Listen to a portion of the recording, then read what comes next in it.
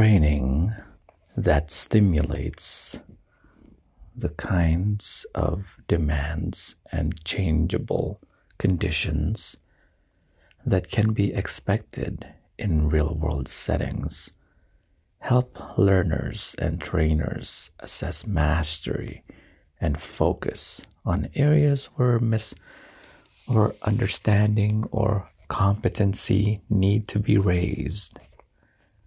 Take police work, where many different forms of simulation are used in training.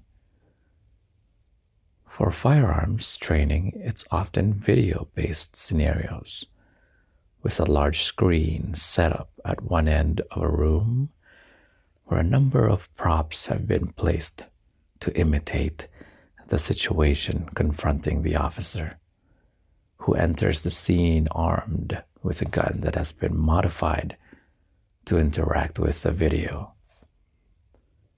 Lieutenant Catherine Johnson of the Minneapolis Police Department described a couple of such simulations in which she has trained. Begin of excerpt. One was a traffic stop.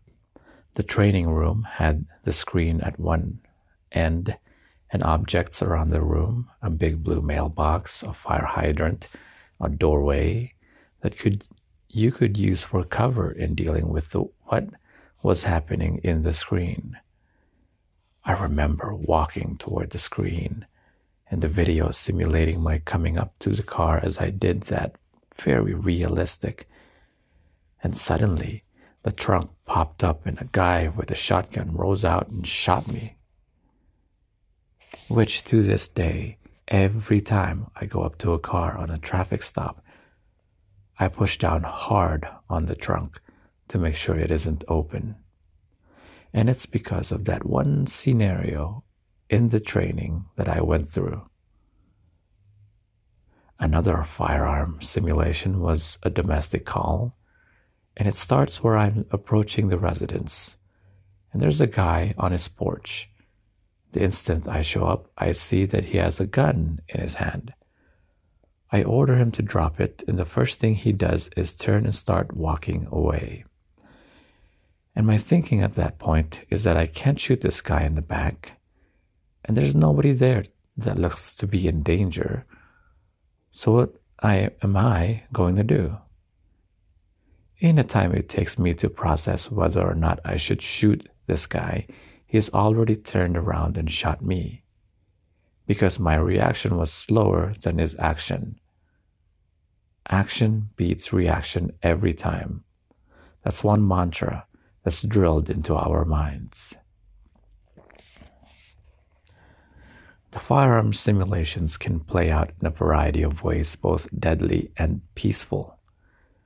There's not so much a right or wrong answer to the situation as there is a complex set of factors, some of which, like whether the individuals on the porch has a criminal history, may be known to the officer when she enters the scene. At the conclusion, the officer debriefs with her trainer, getting feedback. The exercise isn't all about technique. It's about clear thinking and appropriate reflexes.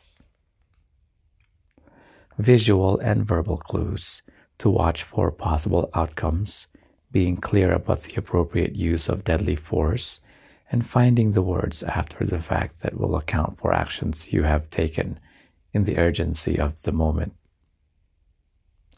Simulation is not perfect. Johnson recounts how officers are trained to take a gun from an assailant at close quarters, a maneuver they practice by role-playing with a fellow officer. It requires speed and deftness, striking an assailant's wrist with one hand to break his grip, while simultaneously wrestling the gun free with the other. It's a move that officers had been in the habit of honing through repetition, taking the gun, handing it back, taking it again, until one of their officers on a call in the field took the gun from an assailant and handed it right back again. In their mutual astonishment, the officer managed to re-seize the gun and hang on to it.